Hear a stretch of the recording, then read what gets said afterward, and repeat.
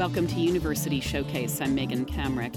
The expense of going to college has risen drastically in the last 20 years. And even if students get scholarships or financial aid to cover tuition, there are still other expenses, including books. Students spend $10 billion annually on textbooks in the United States, and the rate at which those costs have risen far outstrips inflation. Those who cannot afford to buy or rent the books may fall behind in their education. Hard copy books can cost as much as $400, with an average price between $80 and $150.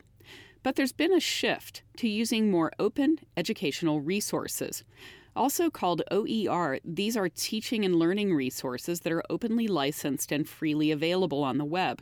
Teachers can use the material. They can also reuse them, store them, and adapt them for a specific student population. Instructors can often even remix the materials and share them. On this episode, we'll look at how open educational resources are evolving at the University of New Mexico.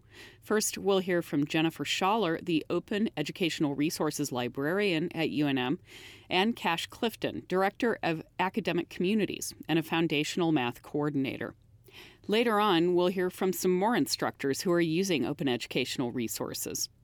Clifton says this is the future of education. I've replaced textbooks completely in some of my classes. And what do you teach? So I teach first-year experience courses. I primarily teach math classes. I also teach reading classes, and I teach orientation to UNM classes. I think there's been a larger culture shift in education amongst teachers. Going back about 15 years, it would be controversial to bring up OER materials in a faculty meeting. And there would be so many naysayers versus over time, people have just become more and more open to it as more people have tried it, shown that it can work. I think it's almost become the norm, and it's slowly becoming accepted. So it's been a slow process, but I think more and more teachers are coming around. I imagine your students are happy that they don't have to buy textbooks. They are, and I talk to my students about this, and I'll tell the students, foundational math in particular, hey, we used to require $300 worth of textbooks for this course, whereas now we don't. So, Jennifer, you are actually the OER librarian? Mm-hmm. It just opened up last year, and I started on June 1st in 2022. How did you get interested in this? In my previous life, I was an English teacher, and I taught at CNM, Central New Mexico Community College. And I wanted to make a course for my students because they were not using the book. They were finding all of the materials online. What course was it? They're so smart.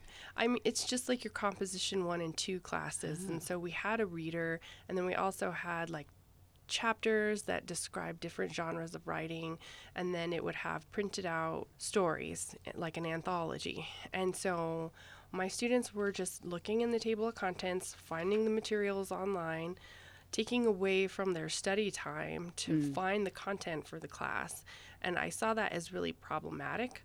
So I went to my dean at the time, and I asked her if I could make a course on our learning management system that didn't have a textbook that was open and linked to different sources. I mean, not open, but free. That way students didn't have to buy the book. The students who were buying it were spending about $80. And then there were other students who were buying older editions, and they didn't have all the readings. So it just was this every semester, this juggle to like make sure my students had all the materials for class. And then also dealing with the bookstore too. Like sometimes books didn't come in on time. I mean, that's a thing that happens. So I wanted to just eliminate that. And I went to my dean and asked her if I could have a course release to develop the materials for the class, to develop the course. And she said, well, instead of making a closed course on this platform where only our students can log in and use it, she said the college was starting an OER initiative. And I had no idea what an OER was at the time. But she said I could start doing it and do the thing, have the course release and get started with the materials. And so that's what got me started with OER. Cash, I'm curious if any of your colleagues have followed suit or they've resisted, or what's your experience been? Lots of people have resisted over the years. Ultimately, everybody's come around. So we've actually adopted OER materials as a department. So our foundational math courses, our critical text analysis courses, and our transition communities all use OER materials across the board. That wasn't a top-down decision from administration or anything. That was the faculty getting on board, and it was a process. There were semesters where just a couple of us tried the OER approach, but over time, as people saw it was working, more and more people got on board. One challenge is there's concerns about quality. Right. I was going to ask about that. That's a big issue, and that's a legitimate concern. And so there had to be a peer review process where we look these things over. As Jennifer mentioned, depending on the license, you can go in and adapt these things specific to your needs. And so we very much have made things our own. We start out kind of pulling things off the internet, tweak them. Whereas now that we're several years in, we have materials and activities that are very specific to UNM, and that our faculty feel confident are quality because they helped build these things and they helped edit these things. Jennifer, you are the OER librarian for University of New Mexico, Open Educational Resources. So you have this whole world of textbooks which are peer-reviewed. Is there some kind of comparable system now for these online resources? With the Open Textbook Library, which is created through the Open Education Network, they have a whole review system. We're actually going to start a program like that here at UNM, but faculty read the textbooks on the Open Textbook Library, and then they review them using criteria that have been determined to be useful for OER. And the criteria were created by a different open education system, actually in British Columbia. So Canada has really awesome OER materials. So there are processes in place, and right now we're figuring out how to support faculty. So if faculty want to create OER materials, they definitely need to be vetted. Mm-hmm. And so that would be a part of the process. But right now we don't have that specifically in place. When I was at CNM, what we did was we found other English instructors who reviewed the materials for us and figured out, would this be useful for our students, our curriculum, and then just also going through and proofreading and helping us to edit it. Mm-hmm. So that was how we did it over there. I think also it depends on the discipline and maybe the specific course. If it's something that is a higher level, you definitely would want to have that peer reviewed by other professors. But for the general education materials, it's not as strenuous of a peer review process, mm-hmm. For Composition 1, there's so many different ways to write a paper too, so we would go through and figure out you want to include brainstorming? Do you want to include outlining? All of those different processes. But there's so many ways to do this one thing, which is writing. So the needs of finding people to evaluate the materials were different for that class versus maybe other classes. Did that answer you? Yeah, I think so. No, I'm just sitting here thinking about, because, I went to college in the Stone Ages. And all my Shakespeare book and all these other books I've kept with all my, I'm sure, very profound notes in mm-hmm. the margins. So I'm just wondering if that's ever been part of the pushback from any of the instructors around kind of that changing paradigm. So Shakespeare is in the public domain. I know. So that's you don't true. You don't really need to buy the book. You can just go on Project Gutenberg and pull it up. But the footnotes. The footnotes are key to so my Shakespeare professor, you have to get this edition. These are the footnotes you need. I remember some professors are very adamant you must have this translation or this edition, and sometimes it was because of the footnotes or the endnotes. Mm-hmm. Yeah. And so that's why I'm curious how that might translate. I think that it just depends on the needs of the teacher, mm-hmm. And if they need that material for their students, then they have the academic freedom to choose which texts they want their students to mm-hmm. learn from. And the whole, OER grows best, and I'm sure, Cash, you have had this experience when it's not imposed on faculty, and when it sort of is more organically grown and people slowly start to buy into it because it does work. The diehard people who are comfortable with digital text and knew about OER, they dove in first, and then other people were like, okay, well, this is working. I'll try it too. Can I add something to that? There's also collaboratives across states and across the nation that work together to review OER materials. In New Mexico, we have something really great called NMDELT. It's turned into Propel, where a lot of the adult education programs work together in reviewing materials. There's a wonderful organization called NROC. They've developed a lot of math and reading materials. Those are a collaboration across the United States. And so there are some larger national things happening as well in terms of assuring quality. Are those acronyms? They are. NROC, nobody quite agrees on what it stands for anymore. I've even asked their president. I'm going to say National Repository of Online Courses, and it's a lot of materials made by teachers for teachers. You name a subject and you can see all of these really cool lesson plans and worksheets and interactive videos. This is University Showcase on KUNM. I'm Megan Kamrick, and we're talking about open educational resources with Jennifer Schaller, Open Educational Resources Librarian at UNM, and Cash Clifton, Director of Academic Communities and a Foundational Math Coordinator. Clifton says even though his department has gone away from textbooks to online resources, they still work with book publishers. For example, Alex, the McGraw-Hill product, our students use that to direct their learning, so it determines what they're going to work on next. But we've linked in open education resources. So a student doesn't understand something, they click on a menu in Alex, and it links them to some of the NROC videos and textbook explanations and things. So I don't know that it's necessarily an either-or thing. They can work together.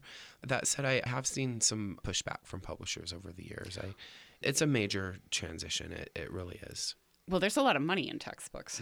I mean, you're challenging an infrastructure that relies on very expensive materials that people are forced to buy.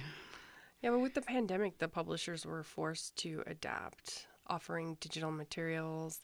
So they're having to change the way that they do business as well.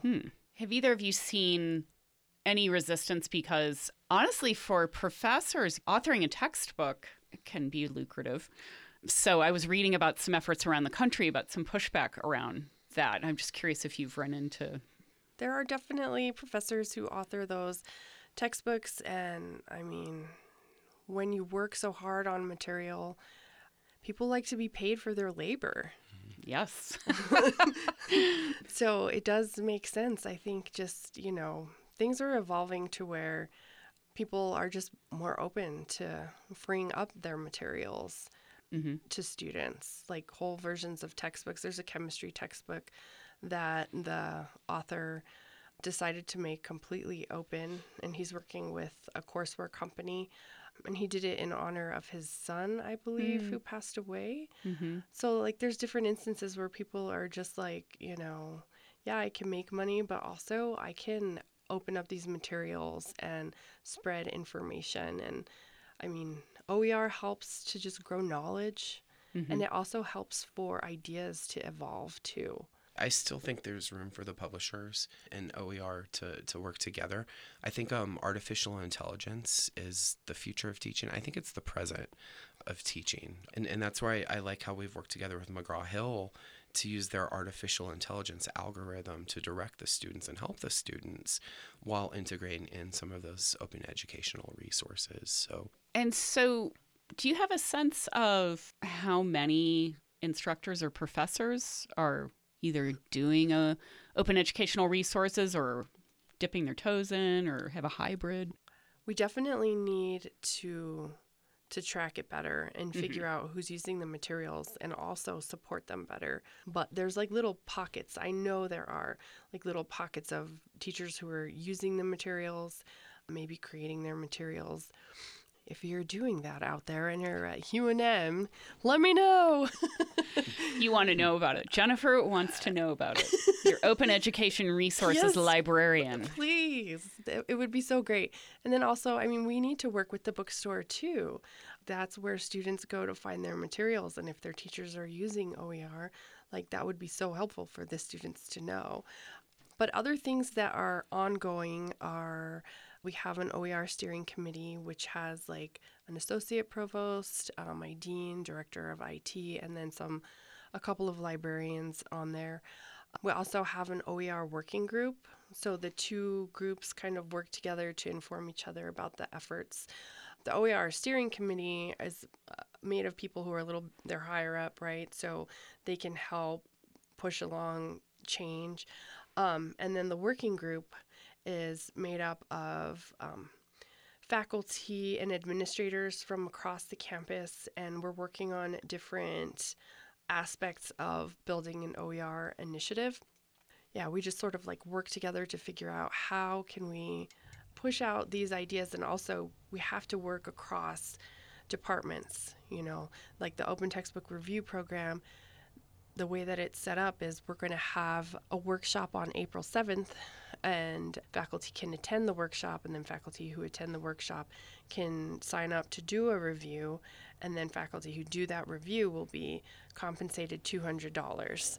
We'll also have to work with other departments to determine how we can pay them, so just setting up these structures to figure out how do we help support faculty to do these things. The publishers do that. They give faculty money to review the textbooks. And and the purpose of the Open Textbook Review Program is also to get faculty actually just looking at the books, checking them out, and then evaluating them.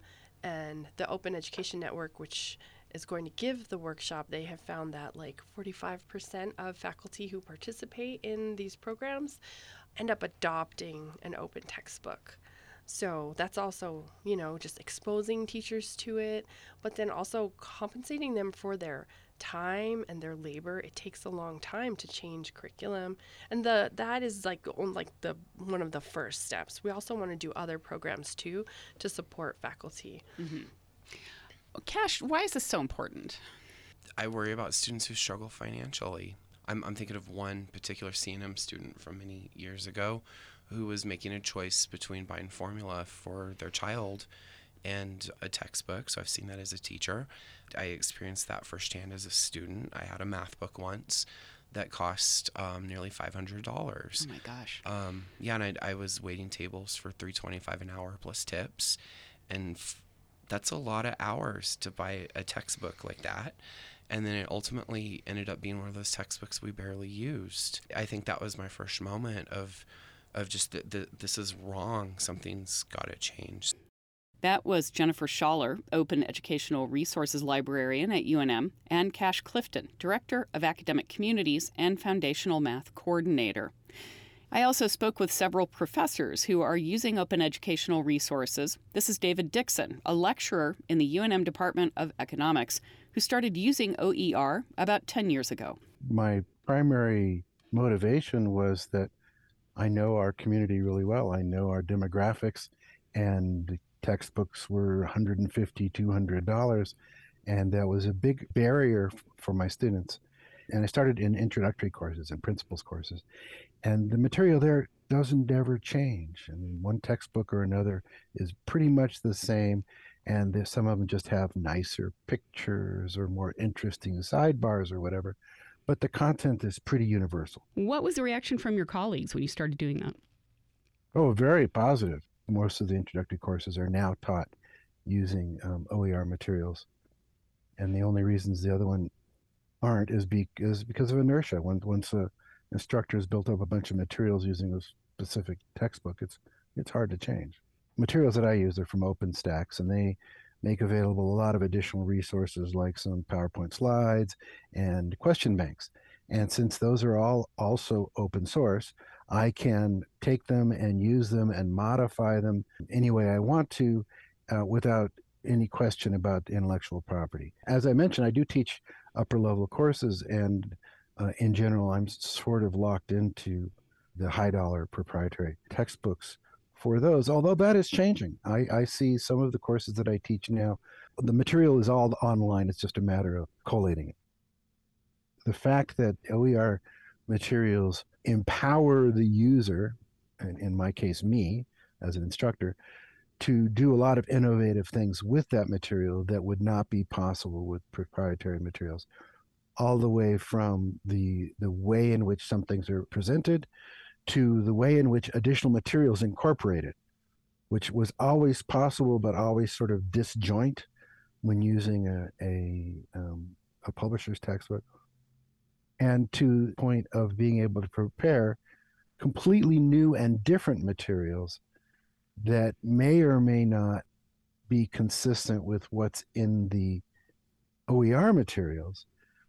But I feel much better saying use this instead of that, because that textbook is old or wrong or biased. And so use this material instead. And I feel much more empowered to do that than if the student paid $200 for that textbook. My name is Therese Baca-Radler. I am an adjunct instructor with University College at the University of New Mexico in critical text analysis. There was a shift when I began moving away from the traditional textbook, and I started looking for different kinds of books to begin with. I remember my own work at UNM, and I remember in the copy center, I used to pick up all of my readers. I really wanted to work on creating an electronic version for our students that was more relevant to the times. Most of my justification in doing that was that I was working with 18-year-olds, and they really were not interested in the things that were coming out of the textbooks or the smaller readers. Their interests were all over the place, and developmentally, they were at an 18 to 20, 21-year-old level, not in reading, but in maturity. And so the topics, they needed to be something that students were interested in. And I realized with the use of OERs that I could change that. I could really focus on the individual population of students within each class and within each academic year. And I could adjust accordingly in order to create more robust curriculum that not only met the needs of the students, but met the interests of the students. And so they wanted to be there. They wanted to read. They wanted to discuss. They wanted to be a part of things. I've always focused much of my curriculum on growth mindset. I was using some texts that were all about growth mindset.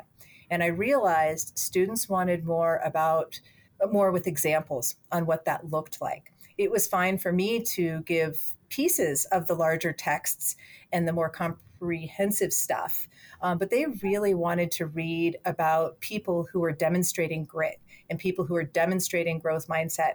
And they liked the idea of personal stories. And then they could start to discuss their own stories. So one great example was I had a study that was done on growth mindset with basketballers in Illinois. And my students loved it. And those were some of the best presentations that I've ever had. I had students coming to class who otherwise weren't very interested, but they had something to say. They were interested. They read, they comprehended, and not only did they comprehend, but they had feedback. And so they wanted to show up to class to give feedback. And I think that shows that it was successful. It shows that it was engaging. And I was able to take a complex psychological concept. I was able to get them interested before they left my class and went to Psychology 105. The idea of shifting it to meet the needs of the students is a challenging thing to communicate, that it's not set, that even I as the creator have to go in and make adjustments based on every single class in every single semester. So I think if nothing else, that's the pushback that I get with why is it not complete? Well, it is complete, but we still have to adjust it to meet the needs and the interests of students. So I think that would be the biggest piece of pushback that I get. My name is Zachary Sharp. I'm a distinguished professor at the University of New Mexico and the director of the Center for Stable Isotopes. So I wrote a textbook. It's a graduate level textbook, and it took a long time to do, and it was something that I thought would be beneficial to the community. When it's finally published, as is so often the case, is almost universally the case with textbooks and specifically higher level textbooks, is the price is really high. And the books are immediately bought out by libraries, which feel obligated to have these textbooks on hand for the universities, and then experts in the field, and maybe if it was required for a class, some students would get it. But it was always very unsatisfying that the costs were so high. And I would visit people in other countries. I would go to India, and the students would say, "Oh, I have your textbook. Would you sign it for me?" I would say, well, of course, sure. And then they would bring me a Xerox copy. When a book is well over $100, it's just too much for most students to afford. At some point, we got towards the end of, I think, the first printing. And I remember talking to my editor at a conference and saying, so are we going to do a second printing on this? And he was very hesitant and said, well, yeah, we generally care about, and I kind of interrupted and said, you like textbooks where you sell a lot of copies to sort of intro classes. And this is an upper level class where there's not a lot of sales. So you don't really care, right? We're not doing a second printing. And he says, yeah, that's kind of right. And I said, great. Okay, well, can I have the copyright back? And they said, yeah, sure. So after a couple months, I had the copyright back, and then decided that my second printing should be done electronically. Eventually, we succeeded in making the book online and freely available, and it's just been a tremendous success. So I don't make any money on it, as opposed to making a little bit before, but that's not the point of writing a textbook. I mean, you put a lot of effort into it and don't get much in return. But it was really gratifying to have so many people now around the world being able to download it for free and to use it both in their classes and research. So, at this point, I have had about 38,000 downloads, which is incredible because I don't even think there's that many people in my field. So I don't know who's downloading it, but it's there. And, it's nice because if there's a mistake, I can fix it. If I want to have color figures, I can put them in color. I can modify the text in real time. So it's kind of a living book. And I've talked to other people who are writing higher level textbooks like this. And I tell them, I go, don't go through a publisher. It's a barrier. It takes, a couple of years to get it typeset and published. And then it's really limited because of the cost. So do the open access. It's just a great way to go. It's great. It's great for the students because they don't have this money. And it's great for it's great for everything. It just is a really nice way to move forward. There's the downside to me in that I don't make any money on it. And I don't care because it wasn't that much to begin with. But the most important downside would now be for a junior level faculty member publishing a book this way, whether he or she gets the recognition for their promotion, the tenure and stuff. That seems to me like a pretty easy thing to deal with. The universities just have to come up with a strategy where it's evaluated with the same, importance as a formal textbook, with a reputable journal. That was Zachary Sharp, Distinguished Professor in the Department of Earth and Planetary Sciences and Director of the Center for Stable Isotopes. Before him was Therese Baca-Radler, an instructor in the first-year experience program, and David Dixon, lecturer in the Department of Economics. Thanks also to Jennifer Schaller, the Open Educational Resources Librarian at UNM, and Cash Clifton, Director of Academic Communities and a Foundational Math Coordinator. You can find more information on open educational resources at kunm.org. That's also where you can find our previous episodes. Thanks to Associate Professor David Bashwiner for our theme music. I'm Megan Kamrick. Thanks for listening to University Showcase.